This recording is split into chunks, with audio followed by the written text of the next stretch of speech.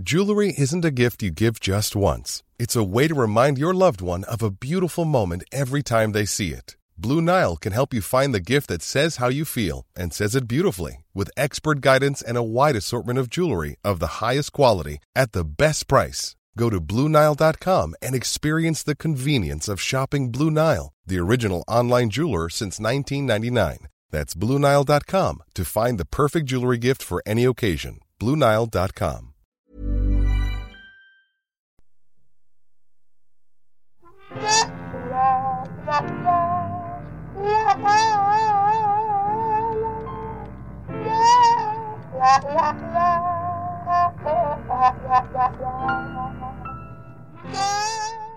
Elizabeth Best, Tom Harris have been presenting, hosting Ghosts of Boyfriends Past for over 2 years now.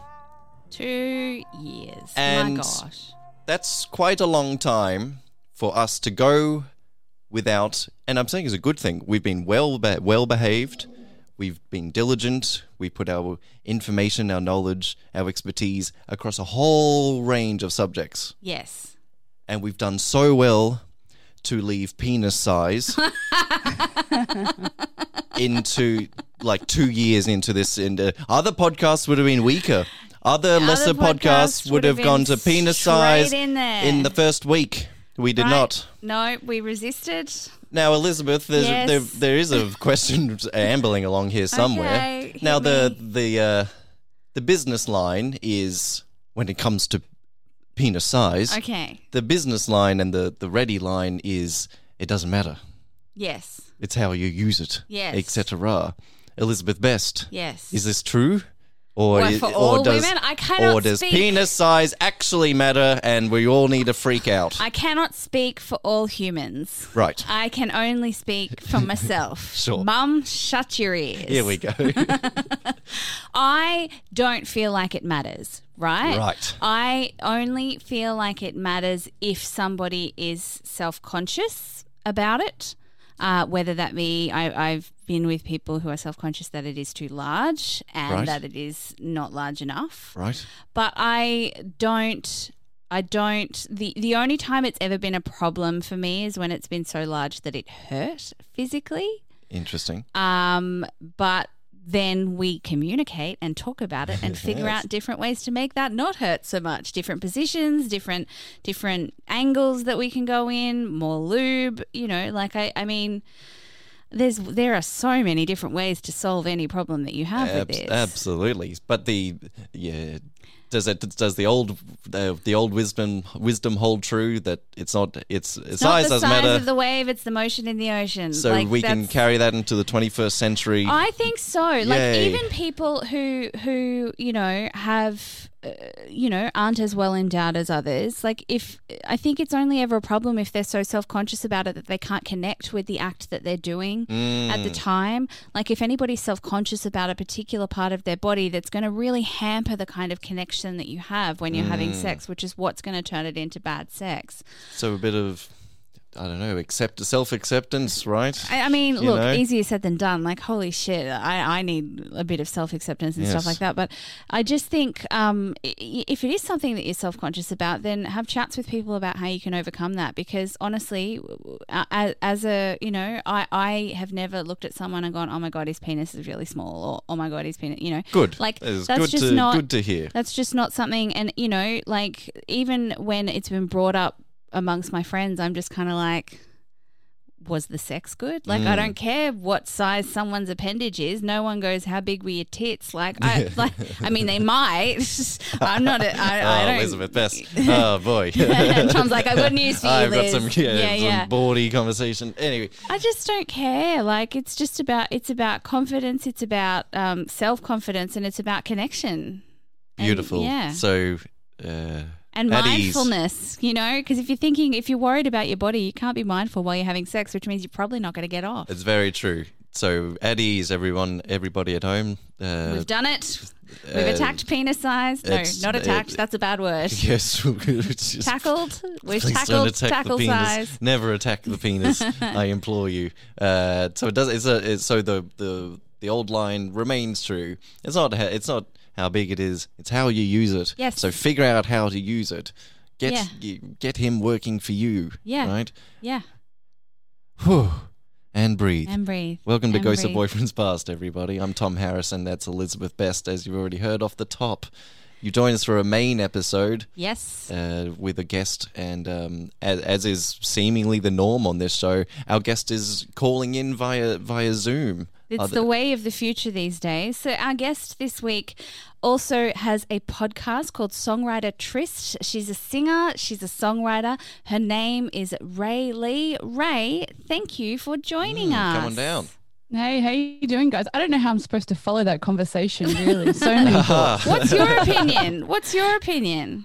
I mean, I feel like it's kind of asking a guy, does it matter if her vagina is really tight or loose? Like, Yeah.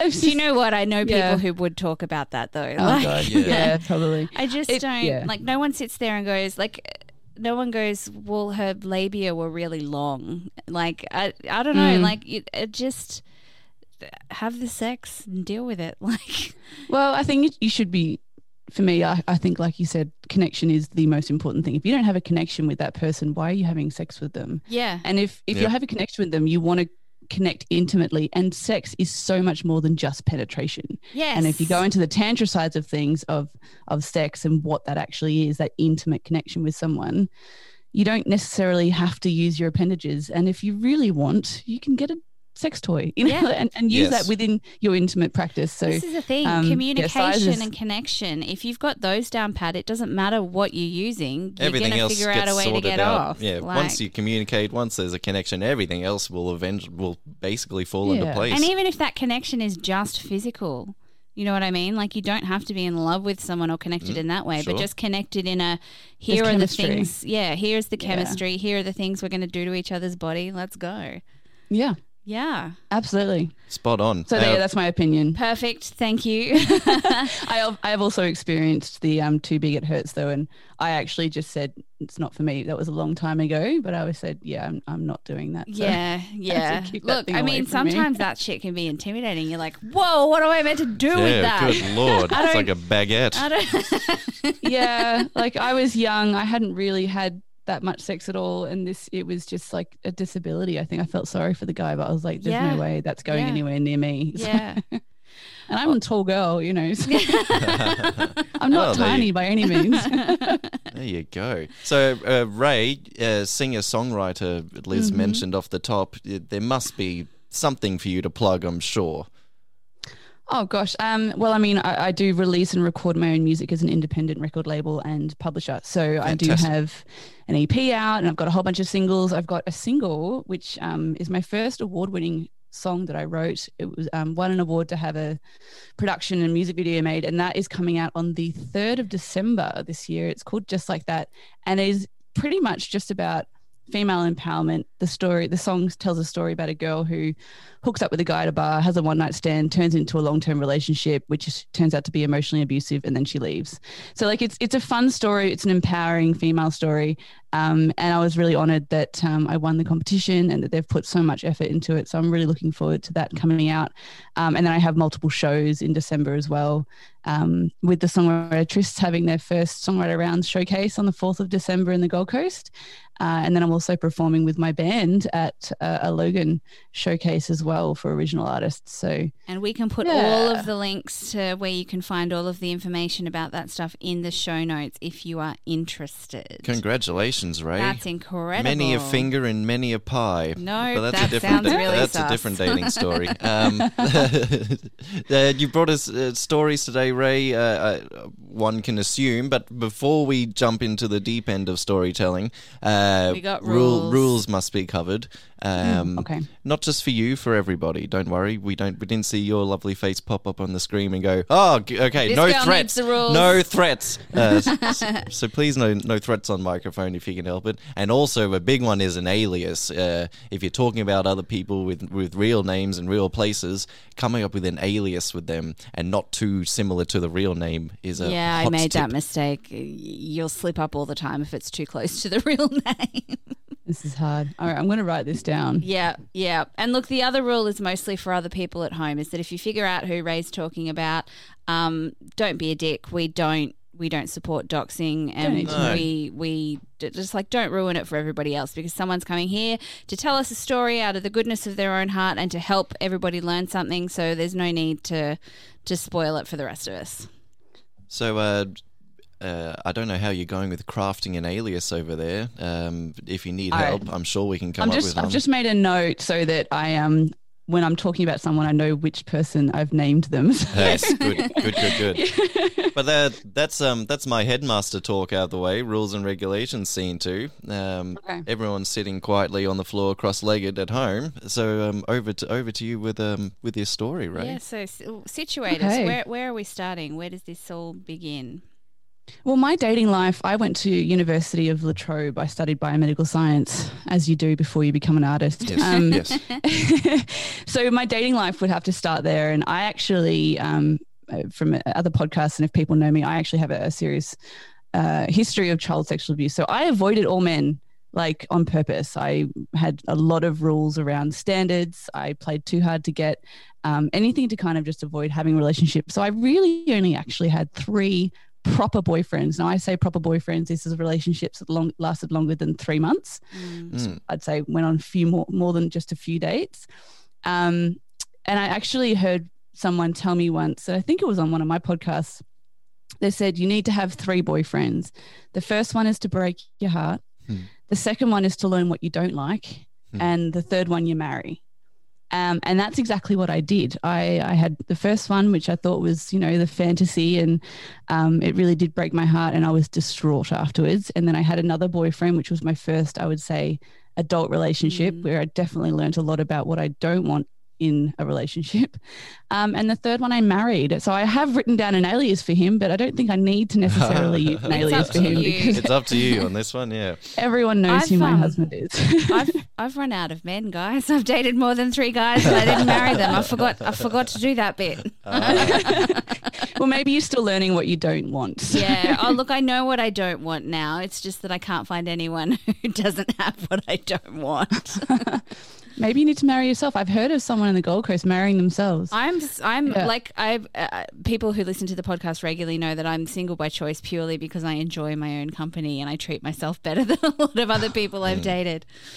Honestly, I loved being single. I never wanted to get married. I never wanted to have kids. I had a pretty horrific childhood. I was a middle child. And I just didn't see the benefit for me in having children or getting married and having the whole white picket fence thing.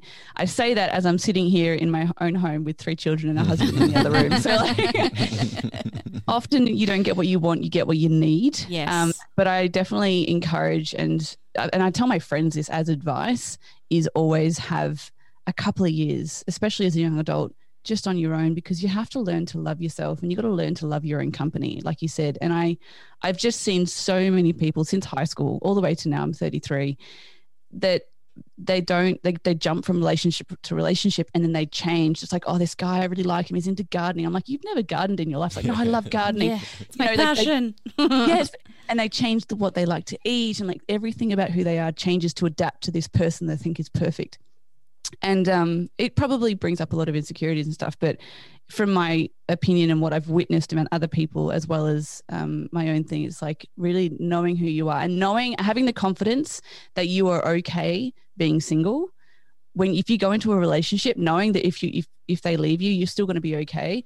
It gives you a confidence that you're never going to be able to get anywhere else, because if you've never been single and knowing that you're okay single and enjoy your own company, you're going to be a lot more clingy and be in a bit of fear of that person leaving. Do you know what I mean? Yep.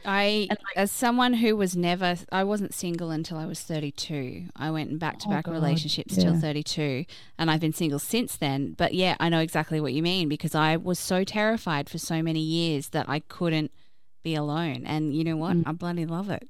Being alone is great. Don't get me wrong. I struggle to be alone sometimes as well, but yeah with my thoughts, they're evil, but I keep busy doing stuff that I love and being passionate about the things that I love. So Yeah, and everyone struggles to be alone sometimes. Anyway, so we don't need an alias for hubby. Hubby can have a shout out. He can be named. Yeah, he's Rob, my husband, Robert. And funny story is that's the same name as my dad. And I really did marry my dad. It's really weird.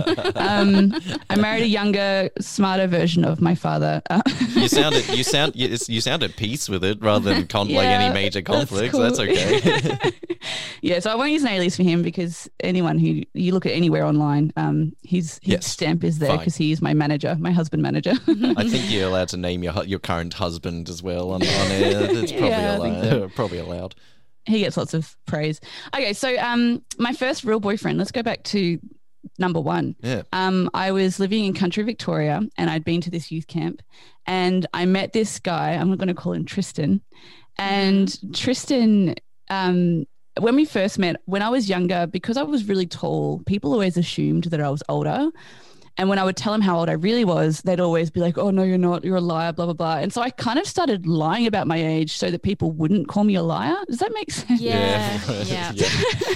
So like I wouldn't say I was 12 or 14. I'd be like, oh, I'm 18, just because I was already really tall. And that way I didn't have to defend my age. I was like, I'm a teenager. Why would I lie about my age at 12? Like, anyway. So I met Tristan and I told him that I was 18 and he was 18. I was really only 14. But I just told him I was 18. And because we got on really well and it was great. But he fell hard in love at this Christian youth camp. And I was a daughter of a pastor's kid, daughter of a pastor. Mm. Yeah. So I was a pastor's kid, yeah. And so that was like the environment I grew up, if you know the church life. It's very isolated. There's a very one-way belief, no sex before marriage. Everyone gets married at 18, because they just all want to bang. Mm. And it's kind of sad. I've watched so many people get married at 18, divorced by 21, then remarried at 27, and like sometimes kids are involved and that's even worse. There's a whole nother story around the Christian teachings, but that's what I grew up in. So, Tristan was totally like in love. And after we'd left, we became friends. I think Facebook was around then. It might've been like MySpace or Yep. This is how old I was at the time. MySpace, MSN Messenger. Yeah, I can't remember what it was, but we kind of stayed in touch. But he just got his license, so he was up for big drives. I lived 4 hours out of Melbourne. He lived in Melbourne. And he would come down on his weekends or just randomly drive 4 hours to the country, to my home, to catch up with me. And it actually took him a really long time to convince me to date him, even after I told him no, and I told him my actual age as well, which shocked him a little bit. But so that was kind of my first relationship, and he, his dad was a property developer, and they had a lot of money. So when I moved to Melbourne, I went to university, and I kind of actually became like an adopted child in his family, and we spent Christmas together, and so we dated on and off for at least 2 years. So maybe I was 16. My age is going, but yeah, so there was an age difference. But yeah, so he was big into fitness and things like that, but he's a really full-on entrepreneur, millionaire by 25, started his own cleaning business. He was colorblind and somehow like convinced a doctor to sign off on him being able to get his pilot's license. Oh, he just was a very resourceful person. He never took no for an answer. And so really what he needed, like we were really good friends, but what he needed as a partner was like a housewife who was going to have his babies. He needed an assistant. That's right. Whereas at this stage, I'm starting my career. I was going to be a doctor. I was going to cure cancer, and I was going to become a rock star. This was my It's a lot to do. Dr. Rockstar. It's a lot to get that. And it's quite the shopping list to get through. Doctor, Rockstar, cure cancer. And I was never going to get married or have kids. So like there were some real barriers. And this was one of the reasons I told him no for so long. I was like, it's not going to work. I don't want to get married. I don't want to have kids. I've got a lot of things to achieve in my life because I'm very ambitious. And so was he. And I think that was where our connection was, is we both were very ambitious people and we both worked really hard and like loved to problem solve. So in that way, we were really similar, but we weren't compatible as a relationship. But he, like I've said, he's not the type of person to take no for an answer. So he pursued me pretty hard until I just said yes to get him to shut up, really. And we did. So I learned a lot from him. He spoiled me. It was one of those relationships where I became friends with all his friends. I started going to his church when I went to Melbourne, and I made friends with all of those connections. And so I became very isolated, and I didn't actually have any of my own connections. He didn't like my friends that I'd had from high school that moved to Melbourne. So, he didn't really let me go out. He was very controlling. Actually, talking about it now makes me realize how lucky I am that nothing else actually happened. Yeah. There was one time where, so I had actually lost my virginity to a bet in high school. I was kind of a target, and one of the boys, the cool boys at school, had kind of bet one guy $20 that he couldn't. And anyway, so that's kind of like a sad story about that. I'm talking about. I'm so sorry. Well, yeah, that's okay. I mean, God, my some people are virginity garbage. as a child was taken anyway. Well. So. Yeah. $20 at the time is not much, but anyway, I had to tell him about that. And being a Christian, the whole idea of virginity, and it's really important. So that was pretty intense for him. And again, I told him about it. Probably, I think at the time, subconsciously hoping that would just get rid of him. But it didn't. He was like, "Oh, I'm going to stick by you anyway," and blah blah blah. So we stayed together, and then within the 2 years, I actually ended up taking his virginity. Right. Which was interesting, and obviously a non-event. If anyone's you remember those first moments of virginity. Mm-hmm. I think he would have been like 20, and I was 19 when I lost mine. So I feel like that's actually quite late. The more and more I talk to people, I waited a long time. I actually didn't have sex for another 3 years outside of that the bet one. There was the childhood abuse. There was the bet. Then there was the boyfriend, and then obviously nothing happened. But it eventually got to the point where I needed to separate from him, and he actually dumped me. And I don't think I would have been able to have left the relationship, because I was so ingrained in his world with the church and with his friends and his family. Like, his parents just absolutely did so much for me, that I just became so super comfortable. So when he broke up with me, it was devastating. Like, he really broke my heart, especially because he had ingrained in me that God told me that we're going to get married and this is our life, and it had this full prophetic. Yeah. And so it almost convinced me that this was meant to be, this is what God wanted. It's a lot of pressure to have the Lord on your case. God told me it's happening. It's one thing to have your parents nagging you, but if it's the good Lord above, who's demanding and dictating, it's a lot of pressure. Yeah, I've had a lot of misuse of the Bible over my lifetime. That's for sure. It was hard. And then when we broke up and he left me, and there were moments, we broke up, I had about a year where I just got really into my fitness, got really into cooking, started to get to know myself as an independent young adult at university. And there was one point where I seriously was at the peak of my fitness. I was doing modeling competitions. I was a Miss World finalist, and he ran into me at the gym and got really upset that I was looking so hot, and we ended up dating again for 6 months. And that wasn't lesson number 2, was don't go back. Only go forward. Yeah, only go forward. I love the way that you put that. He was really upset at how good I was looking. I got to date her because she's too good looking. I can't just let this go. I think we'd seen him at the gym, and all his mates were ogling me. Right. Do you know what I mean? And so there was this possession. Yes, I mean, Did they bet him to date you again? I don't know. I don't think so. I think it was more about possession. Yeah, and I think as well, that was something I learned from him and the next boyfriend, was that I, as a young adult, being a pretty young white girl, I got treated like a possession a lot. And I don't know if anyone else can relate to that, but it took me a long time to realize what was going on. It's guys have to own you and possess you, and you have to be theirs, and no one else can touch you, and they're proud of you, they wear you like an accessory. Trophy girl. Which, especially because of my abuse, I've never considered myself pretty. I don't have that identity in me. I also had really attractive friends in high school, so I didn't get the attention until I went to university, and I was away from these other really attractive people. I was separated from the lot, and so I didn't see myself as that way. So I couldn't even consider anyone would date me for the way I looked. So that kind of ended eventually, and it was devastating. I cried for days on end. I rocked up at his house one time in the middle of the night, and he was comforting, and he just said, you've just got to decide who you want to be and wake up tomorrow and just be that. And I listened to him and I said to myself, I want to be happy. And so the next morning I woke up and I decided I'm just going to be happy. And I was. And I went on a road trip and I started doing all my fitness and everything again. And I just got back into the stuff that I love. And I definitely had a lot of fun. And I was telling on another podcast that in university, having absolutely no money, I did have a rule around not saying no to a date opportunity because it was still the times when guys would buy you dinner. And so it was kind of the only time I ate anything outside of cheese toasties or dim sims or, you know, something really cheap and nasty for dinner.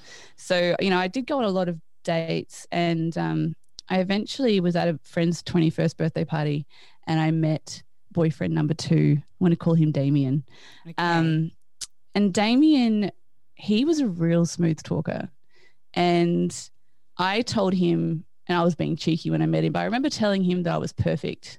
I said, I'm perfect. You don't need to look any further. And I had no real intention of like dating the guy. And we actually kind of casually hooked up like for quite a while. Like we'd meet up and go out and like dates and hang out, but we weren't like officially a thing for quite a while. And I'd kind of talked to him about it, but for him, it was not something he was interested in doing. I was like, that's cool. And so then I ended up going on a trip to the Gold Coast from Melbourne with my girlfriends, had a random hookup up there from someone who knew me from the modeling world. And when I got back, that made him really jealous. And so then it became official and we started dating officially. Something like jealousy to kickstart a good relationship. Yes, right?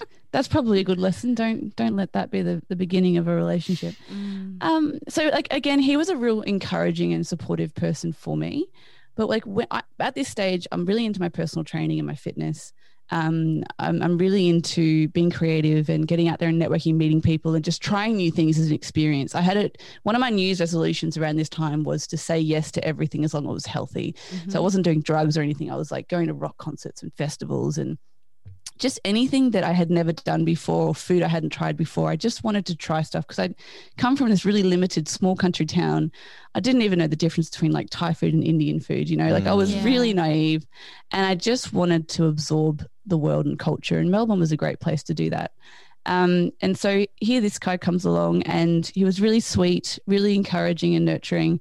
And he, in public, treated me like the most important person in the world. You know, like he would just give me those eyes and the touch and just made me feel like the most beautiful, amazing woman in the entire room. But he wasn't into fitness and he ate a lot of junk food and he lived with his mum and he was very messy and he was really into World of Warcraft. Sorry, I laugh because I had an ex who was very similar on all accounts. Okay. So it was interesting moving from like dating this guy and then it becoming official.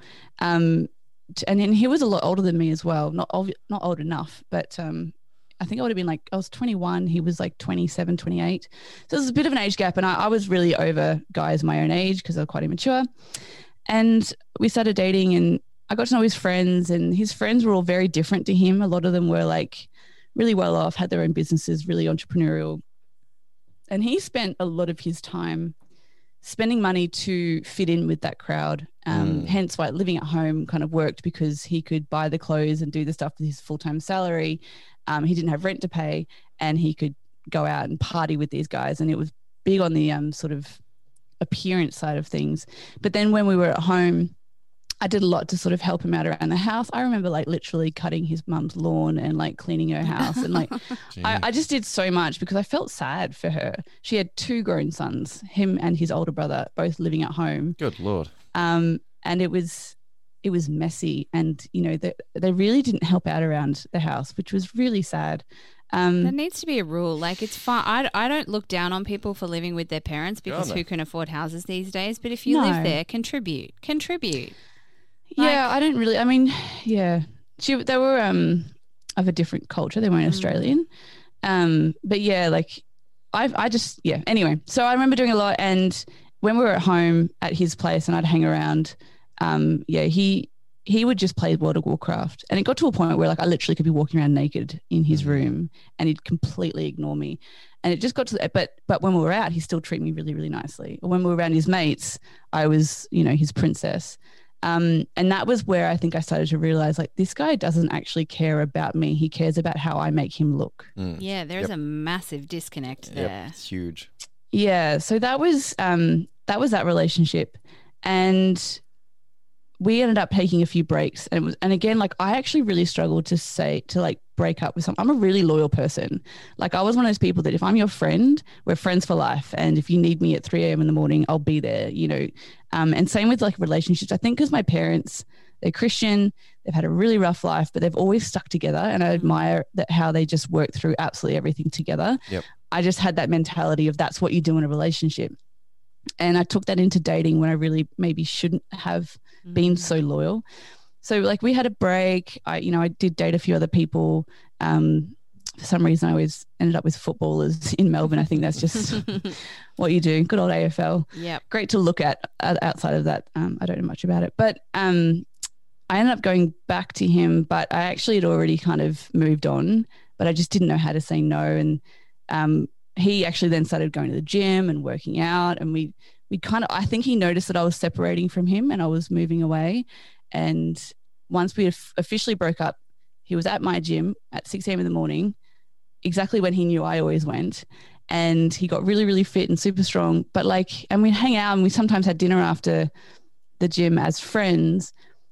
But he never did any of that while we were dating. He never exercised. He never, you know what I mean? Like, he fully changed after. He puts in the effort once there's a goal to be met, or it'll get you somewhere.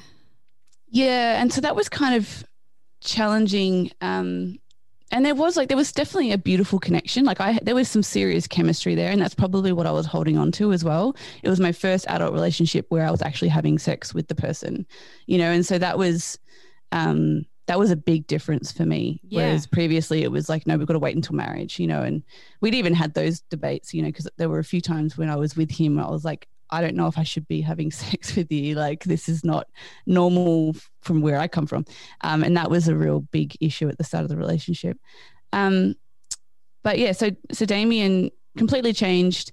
He ended up moving out of home and all this stuff. But I actually, by this stage, I was like, I'd given up on men. I actually was emotionally unavailable when I wanted to be single. And I really enjoyed being single, in and out of him kind of being around, but I was actually enjoying I was living in Melbourne CBD with one of my besties from high school. She's a super hot, gorgeous, half Portuguese girl who was working in real estate. I was working with a corporate company. We both had money, living in the city. We'd go out every Thursday night, ladies' night, and cocktails. We had a lot of fun together. And I was doing modeling, and I was, running a personal training business and doing massage as well.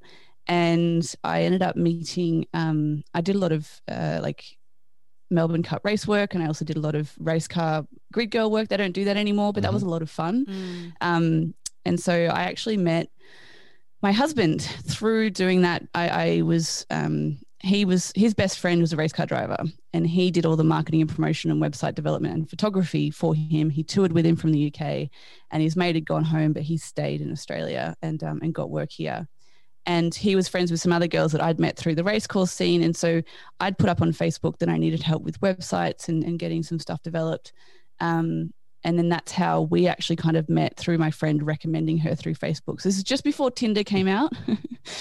So we kind of met online, but through like a mutual friend recommendation. And he's 8 years older than I am. I was still 21, 22. And he had these big glasses on, and he was older, and he wanted to meet up so he could build me a website. And I was like, still in that whole, you don't meet up with old strange men from the internet. Yeah. Yes, you very much did not. Overall, it's wise wisdom. Now you order them to your door with your phone. That's right. Oh, yes. So I got my friend from uni, is this huge black African-American guy who I thought was the biggest, scariest looking guy I could imagine. And I invited him along to this meeting to meet this beautiful British white guy who rocked up and we had this meeting, and I quickly realized I had nothing to worry about. But was it like that? This just seems like you turned up with a bodyguard. Like, what did he think? I rocked up with a bodyguard. Well, he was we were business partners in a website venture that we were working on. So it was kind of relevant that he came along. Yeah. But then we met up in the future one-on-one to have business meetings. But he was actually really cool. So he's told me now, later down the track after things progressed, he told me that he was big into, like, he was at the strippers every night, like dealing poker and hanging out with the guys, and all his ex-girlfriends were strippers. And like he was living the party lifestyle, and he was 30 years old, and his dad had him at 31, and he wanted to like settle down. And he told me that it was the day that he decided to settle down, was the very next day was when he met me. Oh, wow. Like, ooh, creepy. Spooky universe. So he's like, you know, like the first girl that rocks up that looks like, right, like, let's she go. Looks good, she'll do. So we started like working together and becoming friends. But I was like, I'm emotionally unavailable. I'm not into you. And by the way, the previous two boyfriends I'd been with both dark-skinned. I was not into white guys at all, especially Australian males. I think mostly because of my history, but that was just how I identified at the time of who I was into. And so he was really patient with me. Like we hung out as friends, and we worked together, and we did a lot of fun stuff together without actually dating. He would say that we were dating. I would say that we hung out as friends. And we actually had that debate for quite a while. And it got to the point where I was not talking with my parents at the time for some reason, to do with the abuse when I was a kid. And he was in Australia from the UK with no one else around. So we got to Christmas. This is the first Christmas I wasn't going to be going home for Christmas. And so I was a bit sad, and he was a bit of my white knight, knight in white shining. What do you call it? Knight in shining armor. Knight in shining, that's what I'm saying. He was my white knight in shining armor. And he has a bit of white knight syndrome. And I was definitely in a space where I needed a savior. And so he took me on this big road trip, and we drove all the way from Melbourne, all along the coast, all the little beachy towns, all the way up to Noosa for a Boxing Day party that he had a friend up there.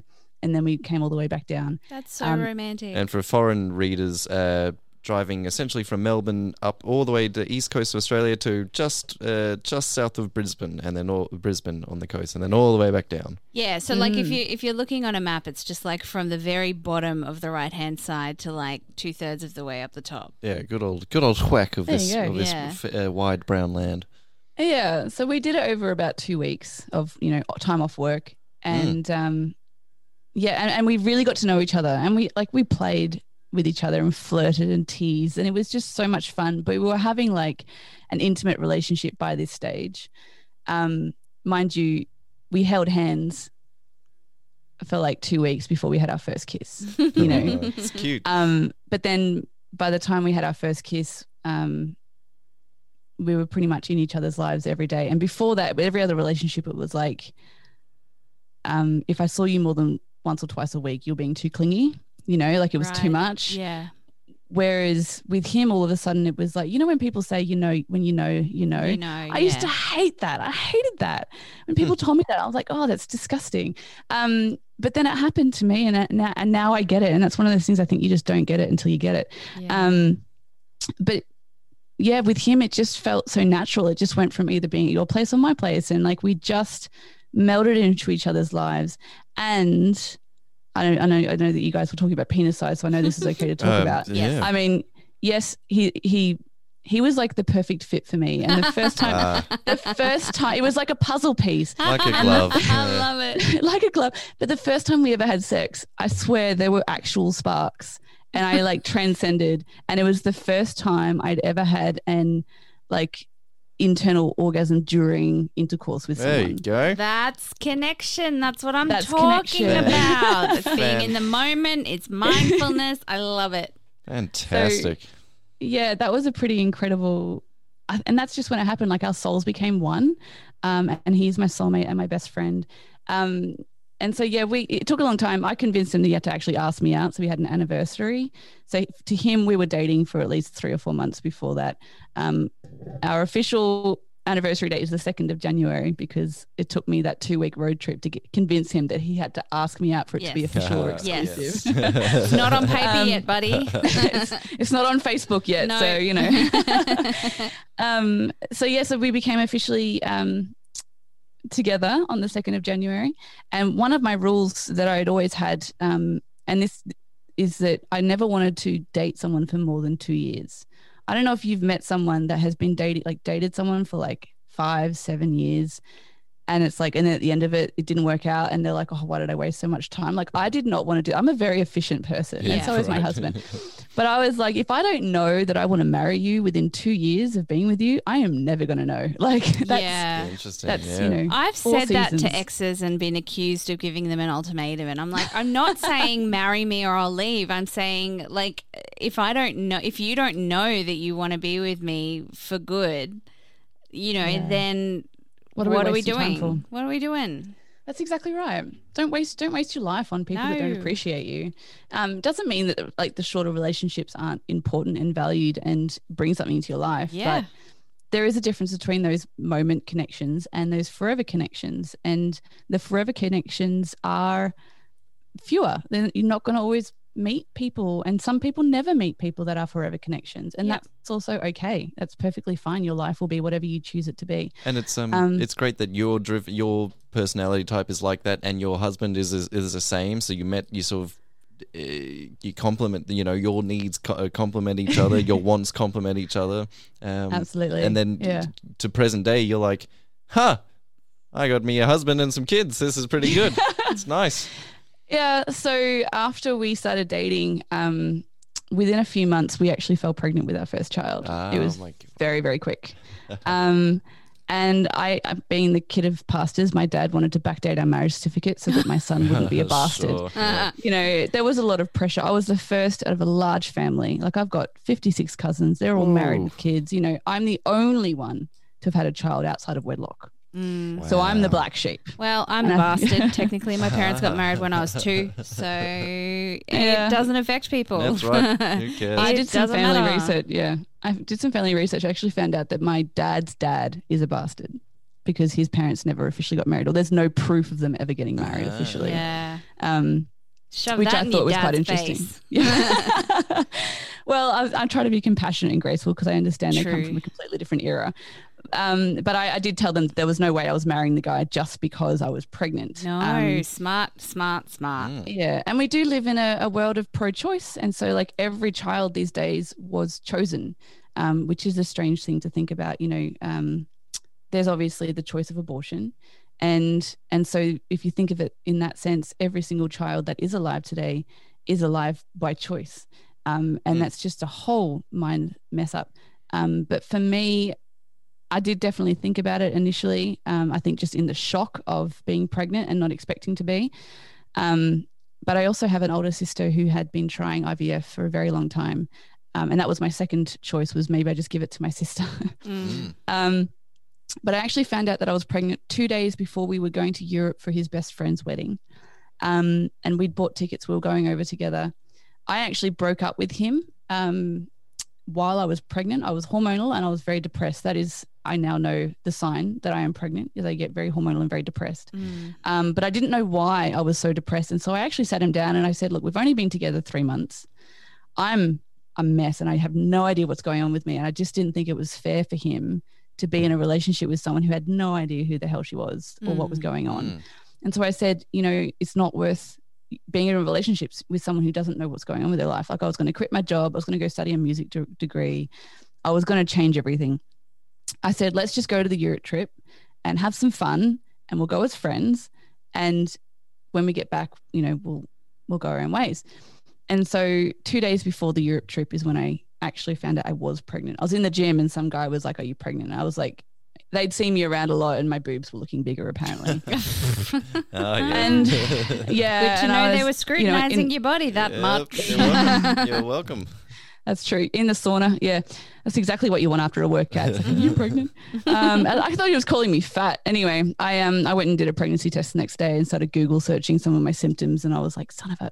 So I found out I was pregnant on my work break at work, and the first person I told was the girl who was sitting next to me because she was pregnant at the time. And she was super nice, but it was freaky. And also when I told my husband, or my boyfriend at the time, he was over the moon. He was 31. He wanted a kid. This is the life he wanted. Yep. He wanted the white picket fence, the wife and the kids. But I was distraught. Like you've ruined my life. You know, I was 23 years old at this stage. I had the baby at 24, but I was 23 when I fell pregnant. I found out I was pregnant. And it was really challenging for me, and it was a real life-changing moment, but the abortion wasn't really an option. Plus, when I went to the UK, I met his family, and even I met his dad and his stepmom, who they got married while we were over there as well. And literally within the first 15 minutes of meeting them, they were like, so we're ready for grandkids. And you're like, well, I got news for you. Yeah, I was like, if I wasn't pregnant, that would have been really awkward. But but I was pregnant. And so they were all really kind. We were trying to hide it. I thought I was only 3 weeks pregnant. Turns out I was about 9 weeks pregnant by the time we were there. I just didn't know. All I'd done was a blood test and a positive, but I was feeling that the nausea was kicking in and lots of stuff. So we had to tell everyone over there because I was just a mess. It eventually came out. But I also got to meet his amazing family, and I thought, you know what, this guy is incredible. And if this is the family he comes from, I feel like I can trust him. And it just really all worked together. Mind you, I'd still broken up with this at this stage, and he was pretty pissed that I'd broken up with him and that I could just do that to him. You know, there was a lot of issues. But for me, it was like, once I found out I was pregnant, I was like, oh, well, now I know why I'm feeling this way. Whereas before, not knowing why I was feeling that way was really messy. So, I found I was pregnant. We had the baby. I said, I'm not going to marry you just because we're pregnant or having a baby. Mind you, we were looking at buying a house together because we got on so well and we knew that we could be amicable in that side of things. But I said, if we could make it through the first year of having a baby, I know that we can make it through anything life throws at us. Because honestly, if you're not a parent, that's probably, I don't know, I can't think of many things that's much harder than the first year of having a baby. First 2 years of having a kid is insanely difficult. So he proposed to me when I was 6 months pregnant. We had a 1.5 year engagement. I'd always wanted a long engagement. And we got married exactly 2 years and 1 week after he'd asked me out. Aww. And we had the baby exactly 1 year and 1 month after we held hands for the first time. Oh, that's really cute. You know, family on efficient steroids. we did it quick. And it's funny because I told him that I didn't want to marry someone within 2 years. I told him the whole 2 year rule. And later on, when I've got this baby, and I was like, I had the 2 year old. I didn't tell him anything about not having kids before I was married. I've stuffed up with the rules on that side of things. But we had another baby right after we were married. We fell pregnant again. We have 2 babies within 2 years of each other. And then we moved to Queensland, and then we fell pregnant with another baby.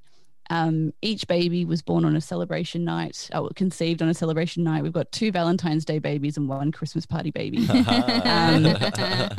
Guy Sebastian definitely has something to answer for that Christmas party baby, but not physically. Yeah. But anyway. Has anyone told Jules? Papers coming. Oh dear. But yeah, so that's kind of where I ended up and how I ended up where I am now. But I didn't want children because, when I was 4, my mum had an unexpected 5th child, and she went through a court case because she'd had her tubes tied. She wasn't supposed to be able to have any more children. Oh, wow. And it was messy, and she got really severe postnatal depression. And I saw my mum going from fairly happy, fairly got it together person to just dying. Her life was over essentially, and she never really got a lot of help with it. And I think with the church and the way things are, it's if you're not happy, you don't have enough faith. It was this weird belief that that was there. Yeah, it's your fault or problem that you're feeling the way you were, or you're at the level that you are. Yeah, I didn't even know what a psychologist was. As a kid, I just a psychologist was the devil. That was just the way that I was brought up. And I don't think anyone actually specifically said that. It was just the way that it was presented. People with mental health issues just need Jesus, that was what I was taught. I know, right? So messed up. So yeah, I really did think that I was going to die in childbirth, but having children, even though it's not what I wanted, it was exactly what I needed. because I had all that child sexual abuse, which really hadn't come out. I thought that was my shame that I was living with, and having kids really changed my perspective on what it is to be a child, and that when you are a child, you are blameless, you are innocent, and you are purely a reflection of the adults around you and how they show you what life is. And so then I reported it to the police, and it turned to this big court case, which was a successful trial and got a guilty verdict, and that person is now protected from children forever. And that was what we were wanting to do, is just make sure that good.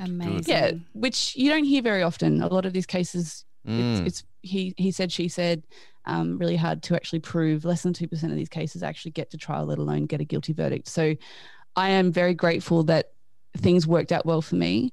But I also know that I had a husband and a man who stood by me when I became the absolute worst version. Like, I was not the person that he met, doing business with and being really entrepreneurial. I became a completely crushed human being, having to deal with all this dark stuff that came up. And he really took the reins and supported me on that. And I was able to do that because I had someone there supporting me like that as well, and it made me, like, I think before him, I was trying to be really independent. Like, I don't need a man. I don't need anyone. I can do everything on my own. And I think there's a real tall poppy syndrome in Australia where, like, there is this sense of you have to be independent and do everything on your own. And becoming so mentally ill, I was seriously mentally ill. I still pretty much am, but like, postnatal depression, post-traumatic stress disorder, depression and anxiety, severe depression and anxiety. Like, I was catatonic at moments after having babies.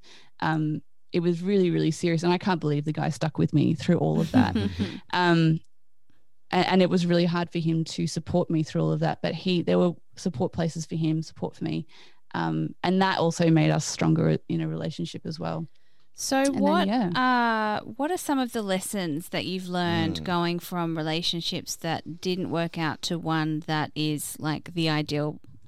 I don't mean to go back to your sex, the ideal fit, but actually like the ideal emotional fit as well. So what are some of the things you've learned in your journey? I've definitely learned that opposites attract. So like the first boyfriend and I, we were really similar, and that worked on a friendship level, but it did not work on a relationship level. And so that was a really big lesson from that one. Even though my heart was absolutely broken because we were good mates, we just weren't meant to like be together as a couple. And then I think with the second relationship, I definitely learned how to not let people treat me. So I had to learn some value, and coming from a child abuse background, self-worth and value was very, very low. And it always has been for me. It's something that is common amongst all people who have been through trauma. Your self-worth and value is really challenging. Just being a female in general and having to be subject to the advertising that traumatizes us in the world, that tells us we're not good enough without their products. That in general, like, was really, really hard. And I had to kind of fight against that in that second relationship. And so I think that was the biggest thing I had to learn. And I only became aware of it really by comparing what it was like. It was literally chalk and cheese. Like, the way that he treated me in public around other people versus how he treated me at home and we weren't living together. We just spent a lot of time together. And I was like a slave to him. He treated me like his mother. I mean, the mother did the same thing. He just babied them. And maybe that's a part of her fault. Maybe she showed him that that's what women do. I don't know. There'll always be a non-flow effect, but, and I have and he did move out of home. He did better his life after me. Actually, apparently he was a good luck charm because his previous 3 girlfriends, all after they dated him, met the love of their lives, got married, had kids. Fantastic. So this is the person I need to date. Yes, No. you find him and then you find the one. Elizabeth, what did over the course of a well-told story, like sort of life lesson after life lesson sort of cropped up and popped up. What was your lessons learned for this week? If people, my biggest lesson is that if people's behavior in front of the cameras, so to speak, and behind the scenes don't match up, then there's something wrong. Interesting. I've Absolutely. I've dated people who are one way in public and a completely different way in private, and it's really hard to find your self-worth then, because when you try and tell anybody about it, they kind of don't believe you because they're Mr. Charming out in public, and it's just really hard to come back from. Yeah, it is. It's like they're gaslighting you about and everybody else about who they are. So it's like they almost lay this foundation so that it's impossible for anyone to believe you if anything major were to happen, you know, other than the emotional abuse, like if that were to escalate. And I also really like when you were talking about having him support you, the importance of being able to be there for someone when they are vulnerable. And I think being in a relationship where you feel safe to express that vulnerability is incredibly important. That's so important. Absolutely. And, you know, like when trauma happens, like it can take a really long time before you share that with your partner, but it's always such a, you know, it might be difficult, but when you're with somebody that makes you feel comfortable and to be that vulnerable and share those stories, then that's probably a pretty great partnership to be in. I agree, Liz. And a couple little lessons from me to wrap us up. To retouch on what Ray already said, similar but not compatible is an interesting, like, oh, I don't understand. Me and her, we're so similar. We have so much about the relationship. Yeah, so you can be similar but not compatible. So that's an interesting note to take home, everybody. And Ray, in your storytelling, you said the phrase, or something similar to, deciding to be happy. Now, and that's an interest, and I like that. And people, anyone with mental health issues will roll their eyes at that phrase, because, you know, when you're depressed and your mum says, "Oh, come on, love, all you got to do is be happy," like that. I'm not talking about that. Negative. Not that type of decide to be happy, but decide to try. Yeah, I guess what you want. Yeah. My application would be, once upon a time in a different past life, I was an angry person. My default mood was just anger. I thought that's how I had to operate in the world. I had to fight and struggle against it. See, look at this. Look at the effort I'm putting in, everyone. Give me a fucking break. But it's like, no, you're just choosing to live like that, not actually. So there is something to be said about deciding to be happy, or deciding to be peaceful, or whatever it is, deciding to let something go, or deciding to rate, review, and share Ghosts of Boyfriends Past. I mean, how dare you bring that in to this important moment that we're having? It's all a choice, it's all a decision. But before we get on to kissing the bottoms of our readers, Ray, thank you so much for coming on our show and for sharing. It's hard to do. Thank you. Everyone has I've gotten used to it. It's really nice, you know, and it's strange that I'm the one saying this. It's nice to have a nice story with a nice outcome for once, because normally Tom's Mr. Hearts and Flowers on this podcast, and I'm normally like the schadenfreude of watching everything fall apart. So it's actually I feel all nice and warm and fuzzy that you're in a situation with somebody who, you know, is incredibly complimentary to you, and you've, you know, got what you need in your life. Oh, and look, so many people I know have looked at and watched our relationship, like on Facebook, you know, and they've watched like, oh, they had a baby within a year of knowing each other, and then they got married and had 2 more, and they've got this amazing life and everything looks so easy. It's like, I can do that.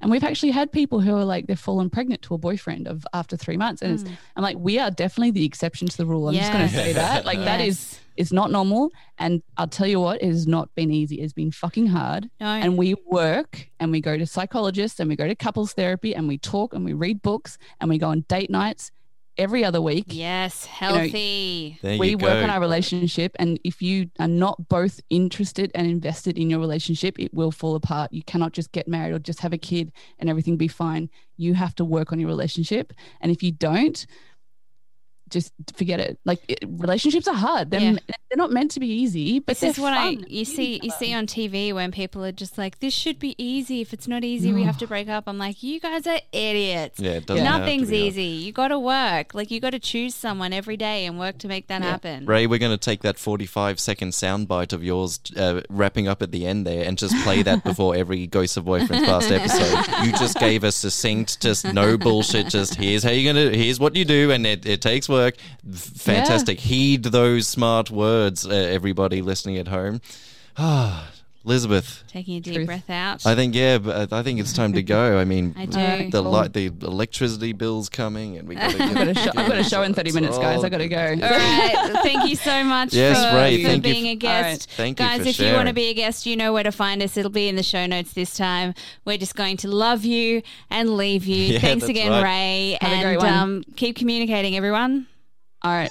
Thank you.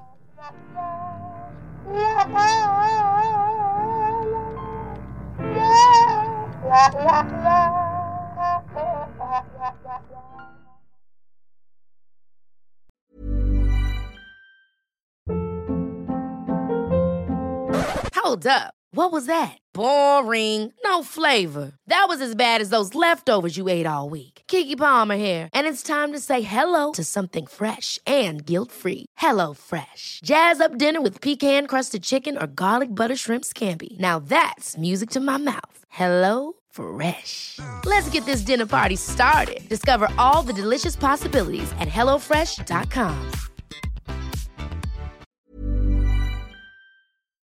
There are known knowns, known unknowns, and unknown unknowns.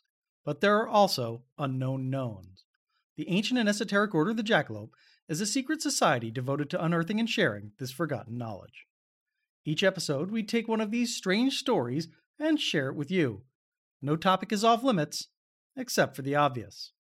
Available wherever fine podcasts are sold.